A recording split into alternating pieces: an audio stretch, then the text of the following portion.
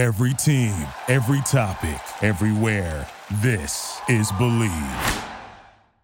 What is going on, people? You know that sound is Unfiltered Band means yes, another episode of Unfiltered coming your way right here, right now. Officially, this will go down as episode number 226.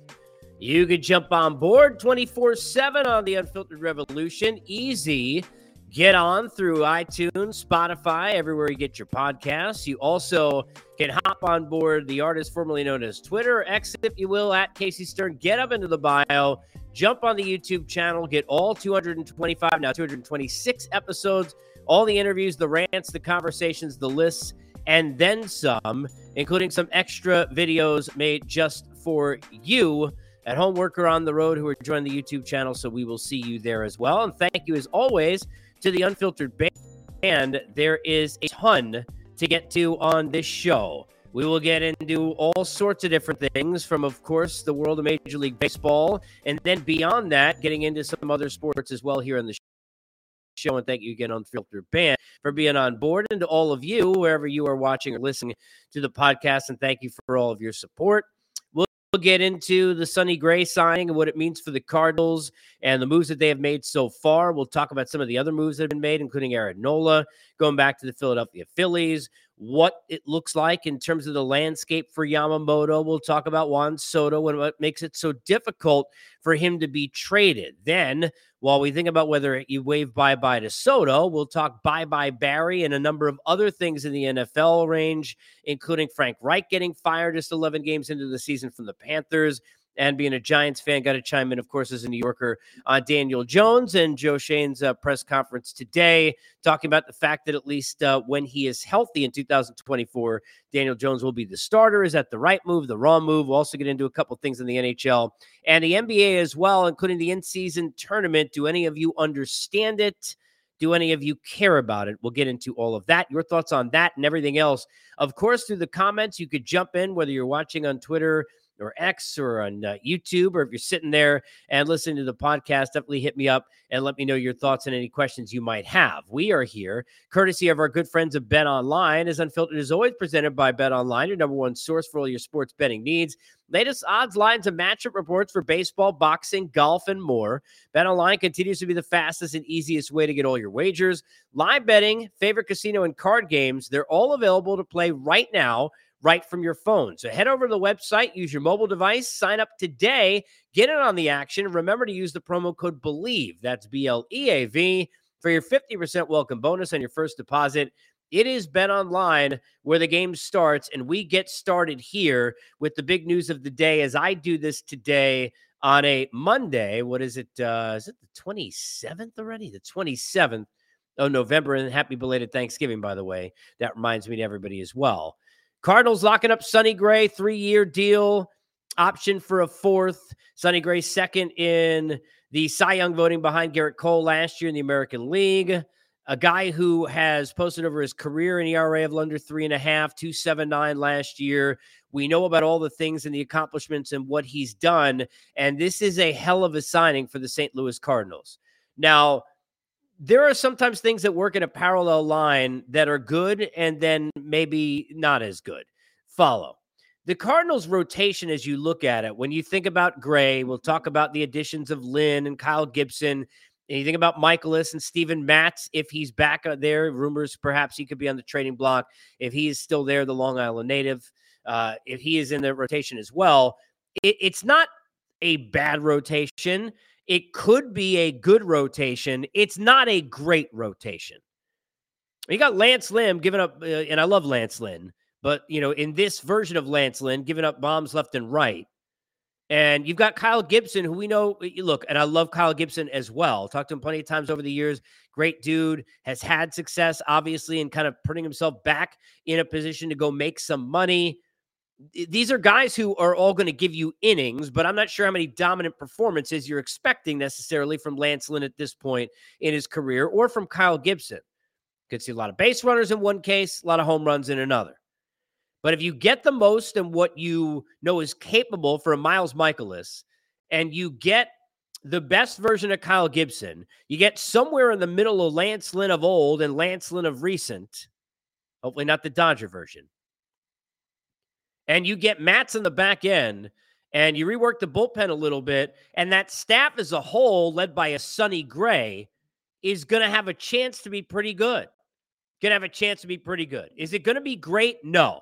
But I think they did a great job here on this Sonny Gray signing. First of all, when you are looking at free agency now, and people need to understand this, and you're dealing in this sport, to use the hockey term, they use it term. Here we're talking about, length of contract, maybe the way that you put it. But we are talking about the price of admission being extra years. I mentioned Garrett Cole, who Sonny Gray finished second to in AL Cy Young. Well, when Garrett Cole got a 9-year deal, nobody wanted to give him more than 7, maybe even 6. The Yankees didn't want to give him 9 years. That's not it, but the Angels and others out to pasture. And I remember being there at that winter meetings at the time in San Diego. Remember it vividly because they were willing to get that extra price of admission. They were willing to pay those years to shut down the bidding. Very rarely can you bump AAV, not have to give additional years, and get a deal done. But obviously, that looks like what had happened here with Sonny Gray and the Cardinals. Nice at 25 a pop, 3 years, like he's 34 years old. You might say, well, why would I ever give a guy who's 34 more than 3 years with an option for a fourth? I'd never want to do that. However, how many times have we seen that done because of that price of admission where guys and teams are locking up because they're shutting down that market by going and giving an extra year or two that other teams didn't want to give? It happens all the freaking time. So to only have to give 3 years here and with an option for a Sonny Gray at 34 years old, coming up a great season, who's a leader at the front of the staff, brings everything, and you saw it today, everything that you want in that uniform trying to turn things around. Look, John Mozeliak said, we got to go out and get 3 arms. He said, we got to go get 3 starting pitchers. That's not easy to do. You got a lot of pitchers in the market, and I get that, but that's not easy to do. And one of the things that John Mozeliak has, in his time as GM and as president, has made a lot of mistakes. All right? You can look at a lot of losses of players, and don't just give me Adolis Garcia, and a lot of different moves that haven't made sense, and all sorts of things that haven't made sense in the way that it's been handled, and managerial changes, and whatever you want to put on there. Been a lot of that. But give Mo a lot of credit here, because what he did is not easy, and that is not waiting. He knew, look, Yamamoto, who we'll get to, I'm probably not landing him. I'm not in the Shohei Ohtani sweepstakes. I got no shot there. I'm not going to get a Blake Snell. So am I going to have assets in the point I'm at in my situation with my franchise to go trade for a Dylan Cease? Most likely not doing that either. So I only got a certain amount of options I can really go after. And I got different tiers. And I added a ton of innings in Gibson and Lynn and got those done early. I know what Lance gives me in that room. I know what Lance is going to bring now with Lynn retiring. I know the disciple of that, certainly already been there, done that, knows the Cardinal way, if you will. And they lost their way a bit, but we get it. And now you bring in a Sonny Gray at the front of that, and you got a story to tell. They got a lot of work to do, but this is not a division where you have to be a dominant team to go win the National League Central at any point. It's a hell of a job by the Cardinals. When you look at really what their options were, this isn't 4 or 5 years ago. This is coming up the year they just had. This is in the situation that this roster and this rotation were in. They can't play with the big boys now. They're behind the 8 ball in those conversations. And to get one of those big boys, which they did in Sonny Gray, lock it down early before that hot stove really heats up. You get into winter meetings, get into December, and everybody's sitting there and playing hardball. What happens if the Cardinals are without chairs when they know they can't land any of those top 3 or 4 guys that maybe you're looking at on this board? And to get one of those, you certainly could put Sonny Gray in that mix, and then to add 2 other guys who you know what you're going to get and at least probably going to give you a lot of innings, and they need some of that to help take a lot of pressure off that bullpen that was under the gun, in the gauntlet a year ago. Hell of a job by John Mozeliak. I think the Cardinals did a great job here. I really do. Now, again, going back to it, do I think they have a great rotation? I don't think they have a great rotation. Do I think they did a really good job here? They did a really good job. It's a good job on Sonny Gray. We'll see Gibson, obviously, and I like Kyle a lot. Lance Lynn, what version do you get? Rotation is better. They added arms. They got somebody at the front end. Good job, Cardinals. I want to go back a little bit because I haven't touched on it here in the podcast and go back to and tell you why I like the Aaron Nola deal. Yeah, anytime you're giving 7-year deals and length of contract to anyone, it's a problem. You don't want to do it, clearly. But I have talked about this before, something that I have witnessed a lot. It is not as easy as you think to get a guy because you already had a guy. What do I mean by that? When somebody is sitting there and they're going out to free agency, but they already got that relationship with you, it is not easy to take them away from free agency or to shut it down early in free agency. And we've seen both of those kind of cases over the years.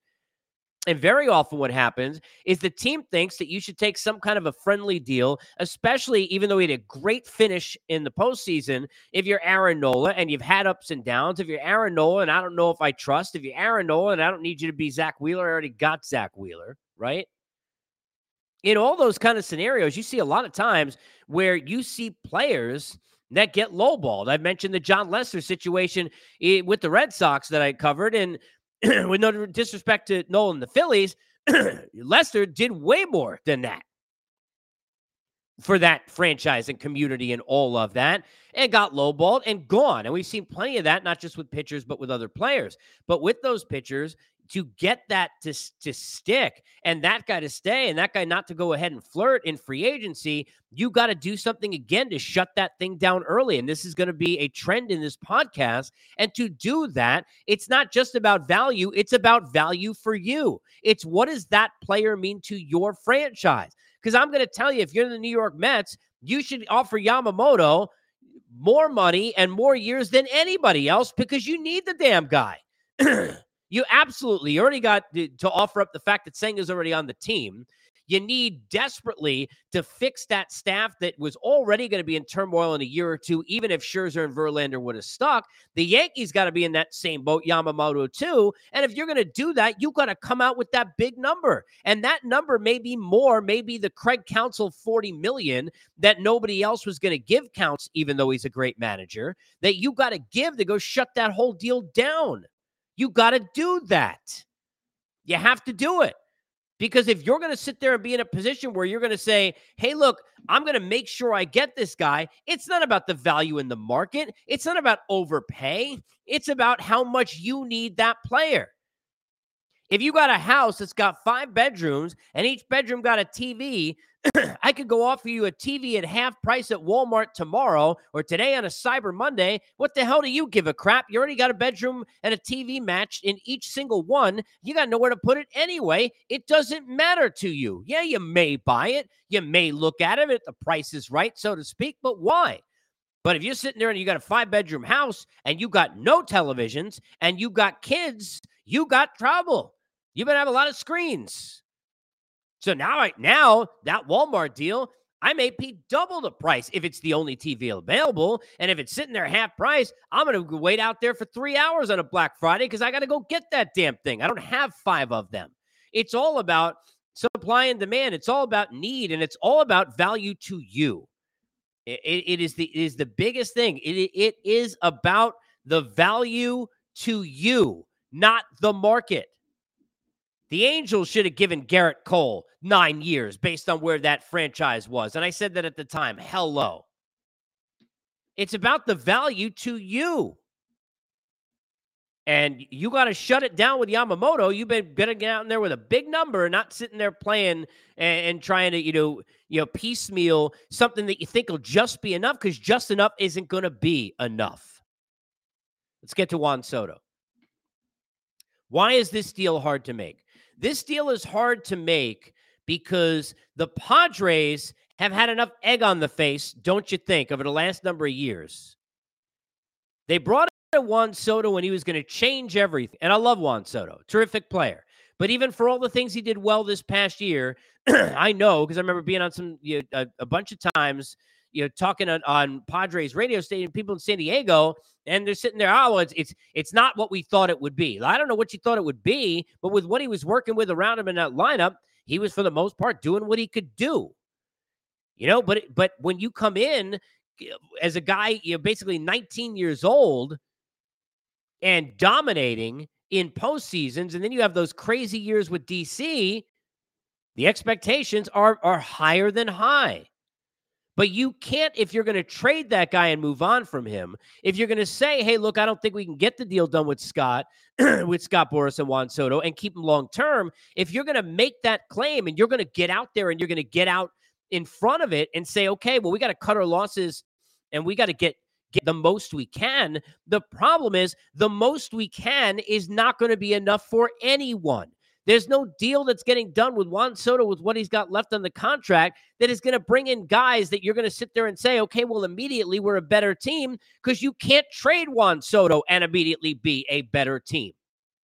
That's why it's a hard trade to make, because the teams that are on the other side who are trying to give what they think and maybe fairly equivalent value based on what is left in Juan Soto's career as a San Diego Padre in terms of term of his deal, it's not about that, because it's about his perceived value again to the Padres now compared to what you're giving him, and saving face in that market as well moving forward. So even though teams may be sitting there and jockeying behind the scenes and what the hell do we know, we're not in these conversations depending upon what you believe. Everybody thinks they know everything, but you don't. You don't. You don't. You can't give enough, seemingly, if you're in a lot of these chats, because it's going to be feeling like the Padres are asking they need to win the deal. The Padres are going to need to feel like they got to sell to that franchise and that public and that city that they win the deal. Well, how the hell are you going to do that? Well, they're going to do that by you losing the deal. And there is the problem. Doesn't mean he can't get traded. But the Yankees, for example, they can't be sitting playing hardball for Juan Soto, because they got to understand the Padres could play this thing into the deadline if they want. They don't have to trade him now. And if they have enough leverage to feel like they don't have to trade him now, this is a franchise who, remember, there was 6.5, I think it was, out of the playoffs. Didn't get anything for Upton at the time, going back umpteen years ago when A.J. Preller was first there. This team is not going to sit there and just hand them away. And if they don't feel like they're getting enough, they'll just play with them into the season. They got you by the balls now. That'll turn around, ball in the other court, so to speak, as you get closer to the end of July, end of August. We'll see. But I still think there's a chance for sure he gets moved. But it's going to take a team probably giving more for sure than they want to give. And that still, whatever it is, may not be enough for the Padre fans to feel like it is enough to get Soto on the other side. It's about what the value is to you. If you want Juan Soto, you better overpay in that trade. That's it. You're giving away more in the future because you got to lock this guy up now and you think you can get a deal done. That's it. Plenty more baseball, obviously, in the coming days and weeks and podcasts and all sorts of stuff, as the hot stove is just getting heated up. So there's a ton more there. So clearly no need to worry. But I want to get into a number of other things today here in episode 226. And I want to hit a couple of things in the NFL. But before I transition completely just to the National Football League and a couple of stories I want to hit on, I gotta tell you, this is for everybody who's a sports fan. We've all got players that you got your own team, right? Like, for example, obviously I got the Islander logo in the background, my favorite team in any sport since I'm like 5 years old, right? We all got teams where it's like most of your favorite players in that sport, like, for example, hockey for me, most of your favorite players are on that team, right? So you're a Cardinal fan, for example, going back to the Sonny Gray thing at the outset, right? Probably not him yet, but it's Waino, it's Yadier Molina, and 17 other guys. And then there are a couple of guys who crept in who were on your fantasy team or whatever the case was, but for whatever reason in baseball, they've resonated with you to a point where even though they weren't Cardinals, they got to the highest of high level. You have their jerseys in your closet and all that kind of stuff. You are all in on those players for whatever the reason might be. And for me in the NFL, and I'm a diehard Giant fan. I've been a Giant fan forever. And Lawrence Taylor was my dude. Lawrence Taylor was my guy. LT was my guy growing up. I love Joe Morris because he was little. I love Phil Simms. I love all those teams, Mark Bavaro. But LT, that was my dude. I mean, best defensive player that has ever lived in the NFL, in my opinion, right? Ever. That was my guy. But outside of Lawrence Taylor and outside of Giants, my favorite non-Giant of all time, Barry Sanders. I watched the Bye Bye Barry documentary on Amazon Prime, and a couple of nights ago, and if you haven't seen it, I think it just came out less than a week ago. I think it was last Tuesday. If you have not seen it, you should go see it. If you have kids who are young, and I was trying to explain to my son who Barry Sanders was, Barry Sanders is so great that even if your kids have no idea and they're like, Mom, Dad, I don't know what the hell you're talking about. Who cares about any of that? I got to, sit there and I'm playing Fortnite or whatever they're doing, depending upon what their ages are. The great thing about Barry Sanders is his highlights is so amazing that you can catch their eye and keep their attention at least for a few minutes to try and tell them a story about how great he was. Because Barry Sanders is the greatest running back in terms of talent in the history of the National Football League. He would have absolutely slaughtered that, and I loved Walter Payton growing up. He would have slaughtered that mark. All right? Clearly. And I don't know what the hell Scott Mitchell's all pissed about, because if you didn't see that, it went viral that he was like basically F you and F this, and he felt like in the documentary, and I happened to see these quotes before I watched the doc, and he talked about the fact that, screw you, everybody who's blaming me for Barry Sanders retiring. I got to be honest with you, they showed Scott Mitchell sucking up the joint a couple of times in the doc, but they barely talked about him at all. And even though there was a lot of talk about how bad the Lions were, there was a lot of talk about how bad the franchise was. There was a lot of talk about how little help Barry Sanders had. There was a lot of talk about having no offensive line. There was a lot more than just having no quarterbacks outside of Eric Kramer, right? And Rodney Peete, excuse me. There was a lot. So I have no idea what he got so upset about, but it is absolutely a worthy doc to watch. And it really makes you remember just how sad it was. And it's ironic and probably not, necessarily coincidental that Calvin Johnson, who, sees this and then kind of follows suit, and one of the greatest wide receivers talent-wise we've ever seen, walks out the door early as well. But to see the Detroit Lions on Thanksgiving Day, and I know they didn't perform well, but to watch what's happened with the franchise and former Giant tight end Dan Campbell, and having so much talent on the team, and it's it's a lot of fun to watch, and it's great to see the city is into it. The Lion fans are all locked in. It reminds you of just pardon the language, how much shit Lions fans have gone through for seemingly ever and ever and ever. So definitely worth watching. Bye Bye Barry. Now let's get into Bye Bye Frank. Frank Reich got fired after a 1-10 start, 0-6 on the road. Brutal offense. Bryce Young, who he's supposed to basically come in here and heal and grow and teach and mold, 29th in QB rating at 32. All the other stats are bad. Offense scores less than 15 points in 6 games in a row. And all of this stuff is clear. And, Frank Reich, who I remember vividly where I was in a car ride on some family vacation, and we were driving on a long car ride back and listened to on the radio live the entire second half of that game when he was in there for Jim Kelly, and they were down 38-3 and went and beat the Houston Oilers and all of that. I remember that vividly. Frank Reich, who you look at all the success that he had with the Eagles in that offense, right? Not as much necessarily with the Colts a year ago, clearly. I am not here to tell you I think Frank Reich is a great coach. I'm not. I'm not here to tell you necessarily that he didn't need to be moved after the year. I am here to tell you that this is another one of these scenarios, whether you're an NFL or not, where we got to freaking get down to the point. And the point is that owners are never going to blame themselves. Owners are never going to, of football teams, baseball teams, basketball teams, like a Jim Dolan that I've dealt with the Knicks forever. It doesn't matter what franchise it is or what sport it is. Owners are not going to, outside of George Steinbrenner, God bless him, who used to sit there and say the team stinks, but then will at least say, it's my fault and it needs to be better and I'm sorry. Owners are not going to take that kind of accountability. They're always going to blame somebody else.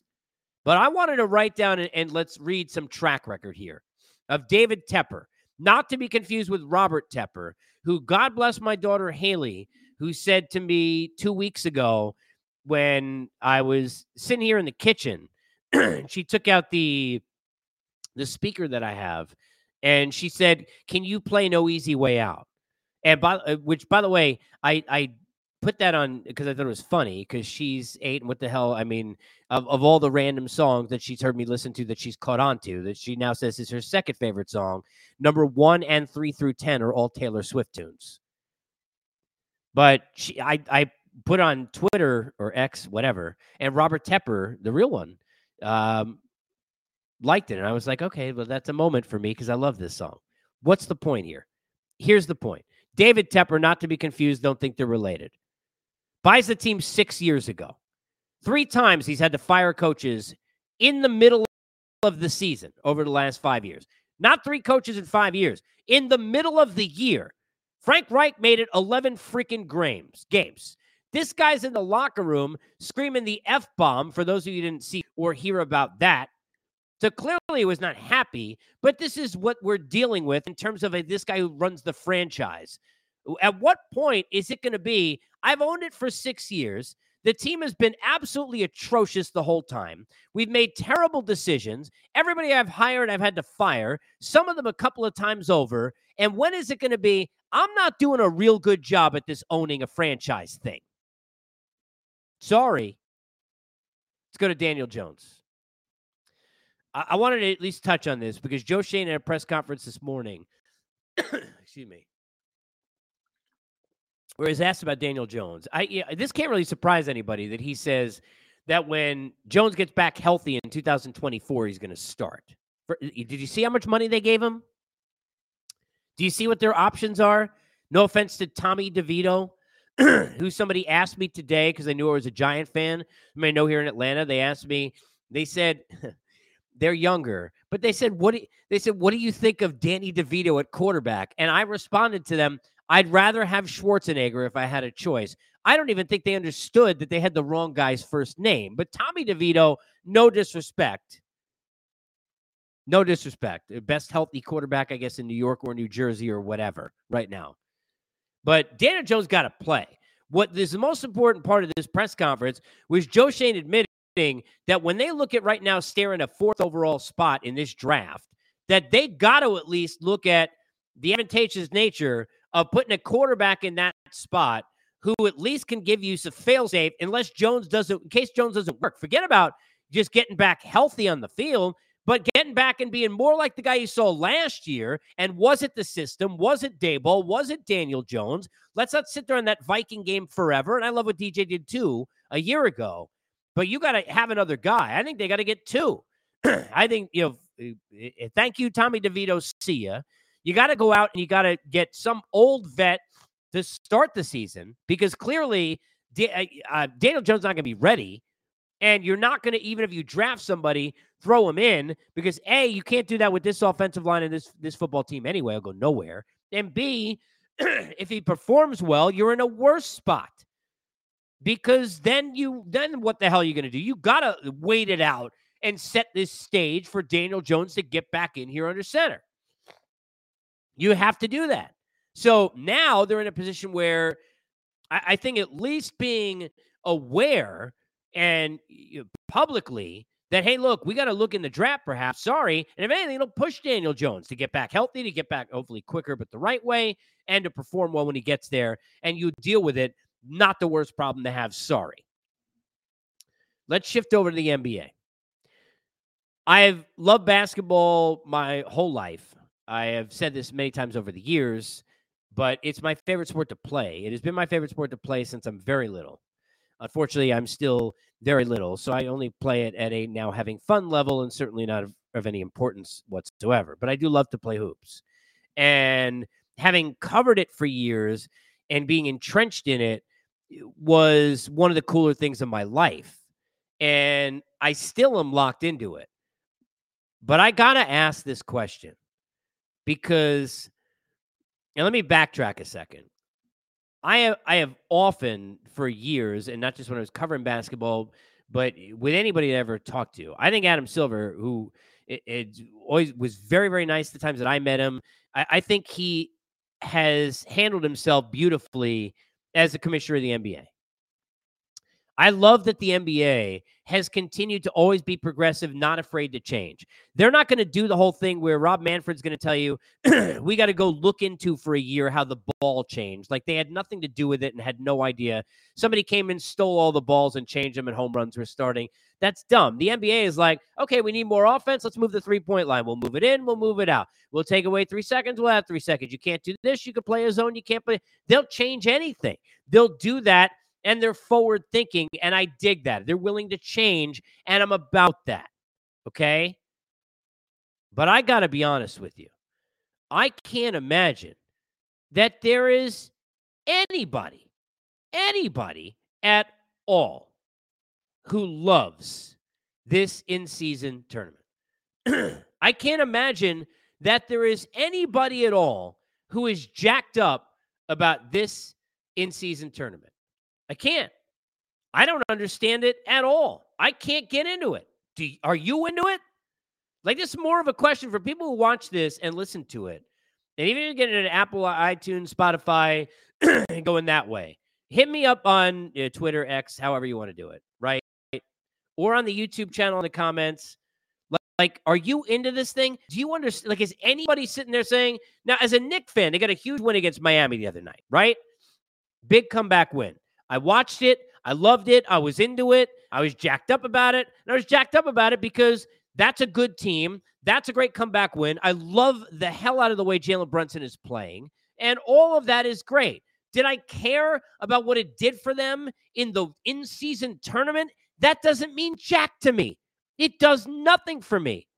And it's a weird spot for me because I've been thinking about consciously, I've been thinking about the last couple of months, what it would be like if I was still working covering the NBA and, you know, how honest you could be or how much you would have to be in favor and in service of this tournament. And I'm all for that. Sometimes it takes things time to click. I'm all for sometimes it takes, maybe a special end run of this thing or a couple of years or some moment that happens and it just becomes like old hat. Look, everything I lived through and covered in baseball, people, I've been doing this a long time. When we added wild cards, they were like, oh my God, you can't add a wild card. Then we added a wild card game and I covered the first one for TV. No, you can't do that. Not the wild card game. And then everybody was jacked up about it because we were starting with Game 7.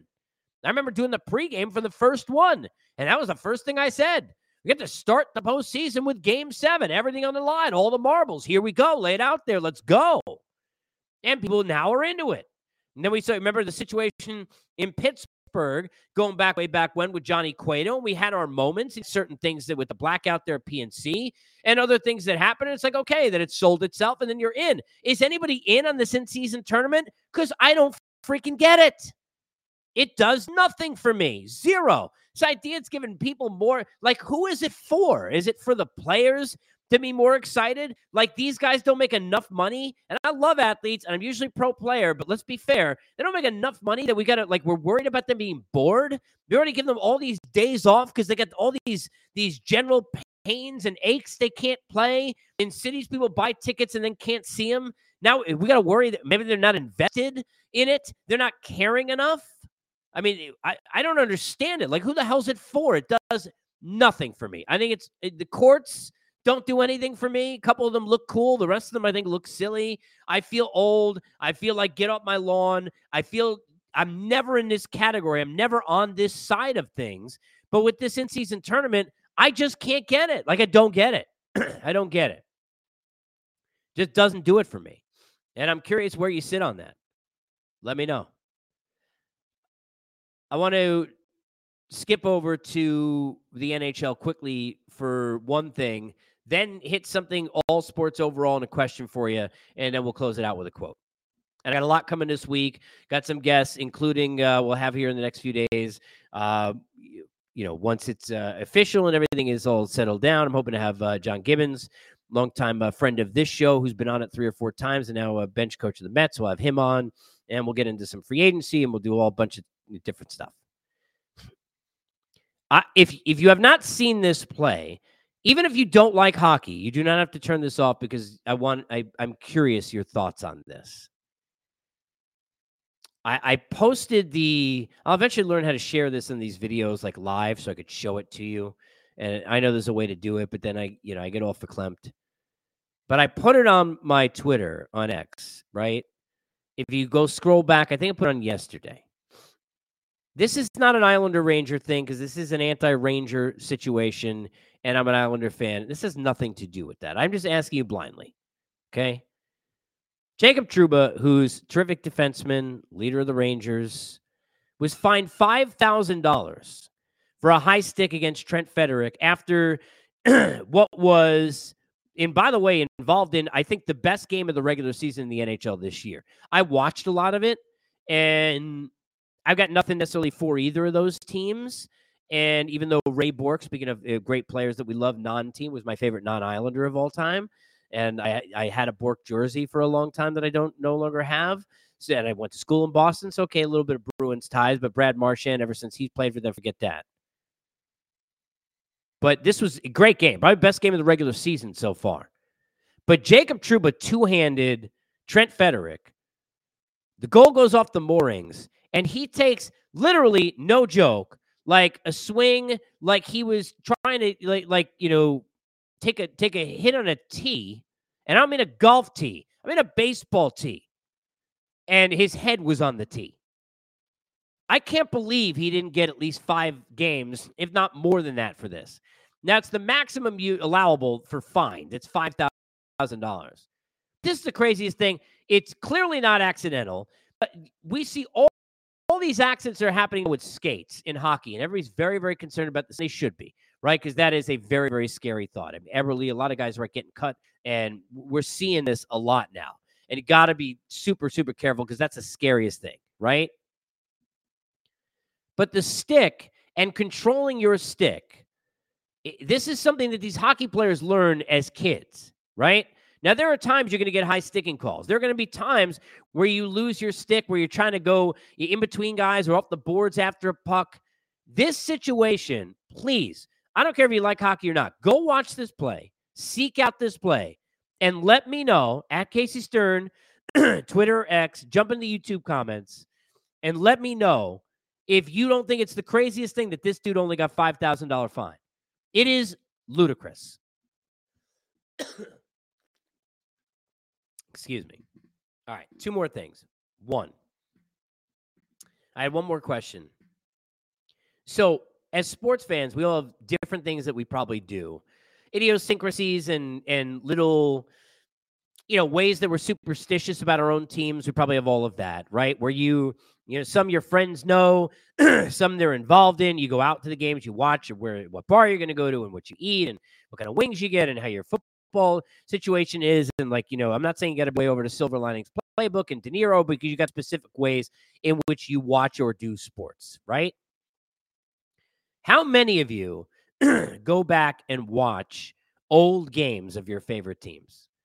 Like, how many of you, when you sit there and you got a moment, you're bored, or you're on a train ride or a plane, or you got a couple hours without the kids, or you're in a carpool line or whatever it is, and you get that extra time where you're soaking up some podcasts or whatever it may be, right? Maybe it's this one. Thank you.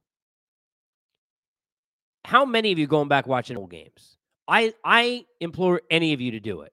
I do it often, and I'm thinking, I know this makes me nerdy and probably beyond, but I went the other day and was watching old Islander games, just to remind myself who was on the teams and watch these old games. Some of these are just random games on YouTube. You could find games of literally every team. You put in 2009 December and you're finding some, Cowboy game or whatever, whatever team you root for. Clearly I wouldn't watch that, but whatever team you root for, right? Unless it was Victor Cruz going down the sideline because I was at that game, 77 yards or whatever the hell that is, and take it, Cowboys, and eat it. Cowboy fans are the worst.